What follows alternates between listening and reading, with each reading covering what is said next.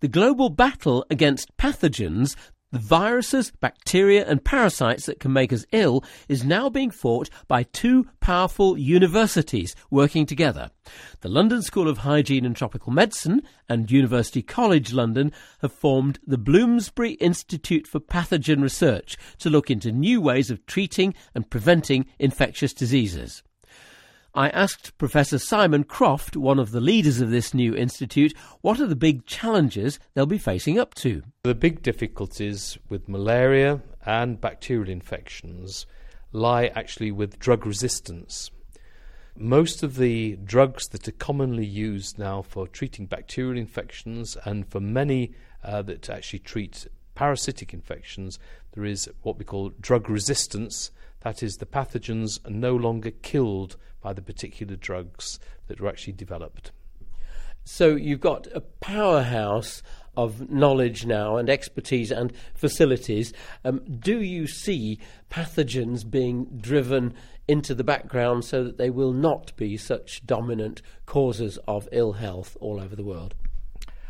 The main issues are that we have seen that abuse of drugs and poor diagnostics can lead to what is actually present now in the UK and Europe, which is, say, in relation to bacterial infections, a vast amount of drug resistance in bacterial infections.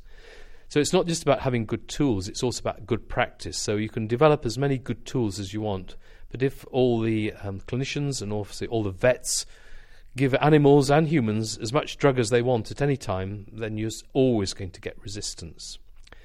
The second thing is that although infections might contribute only to about 10% of important diseases in the Western world, in many of the developing countries, actually infections are responsible for about 40 to 50% of the disease in patients.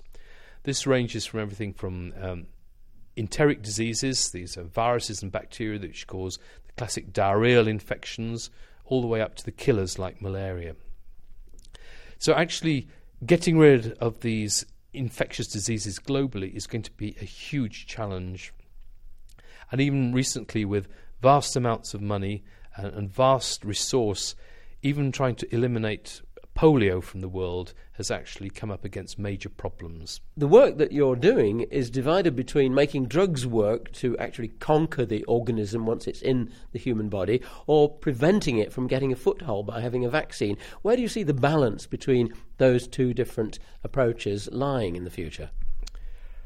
The possibility of actually, for many of these diseases, developing drugs is actually far easier than developing vaccines. Vaccines have proved to be very effective for the prevention of viral infections, which have the human body has a certain type of immune response to viruses.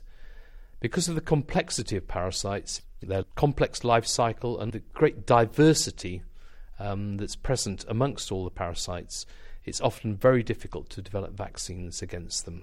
Is it likely then that malaria might be the one and only one, or could we possibly see other vaccines against parasites in the future? We will definitely see some other vaccines against parasites. Some specific ones would be the parasitic disease called Leishmaniasis, which is present in Africa and in Asia and in South America. I'm sure there will be vaccines against that disease in the next 5 years. But I have to emphasize that the work that's been done, certainly around malaria, has shown that the effective reduction and potential areas for control and eventual elimination of these diseases isn't just about a vaccine, it's about a combination of good vaccine, good drugs, good diagnostics, and in the case of diseases like malaria and leishmaniasis, also vector control, that is, ensuring that the insects that transmit these diseases are effectively controlled. It's a proper integrated approach of different control measures coming together that will eventually help in the elimination of these diseases. Now, infections by pathogens happen all over the world. How is this new collaboration, this new institute, the Bloomsbury Institute, going to help all of that? And what can people all over the world get out of your new institute? The Bloomsbury Institute for Pathogen Research is one part of a very big jigsaw puzzle.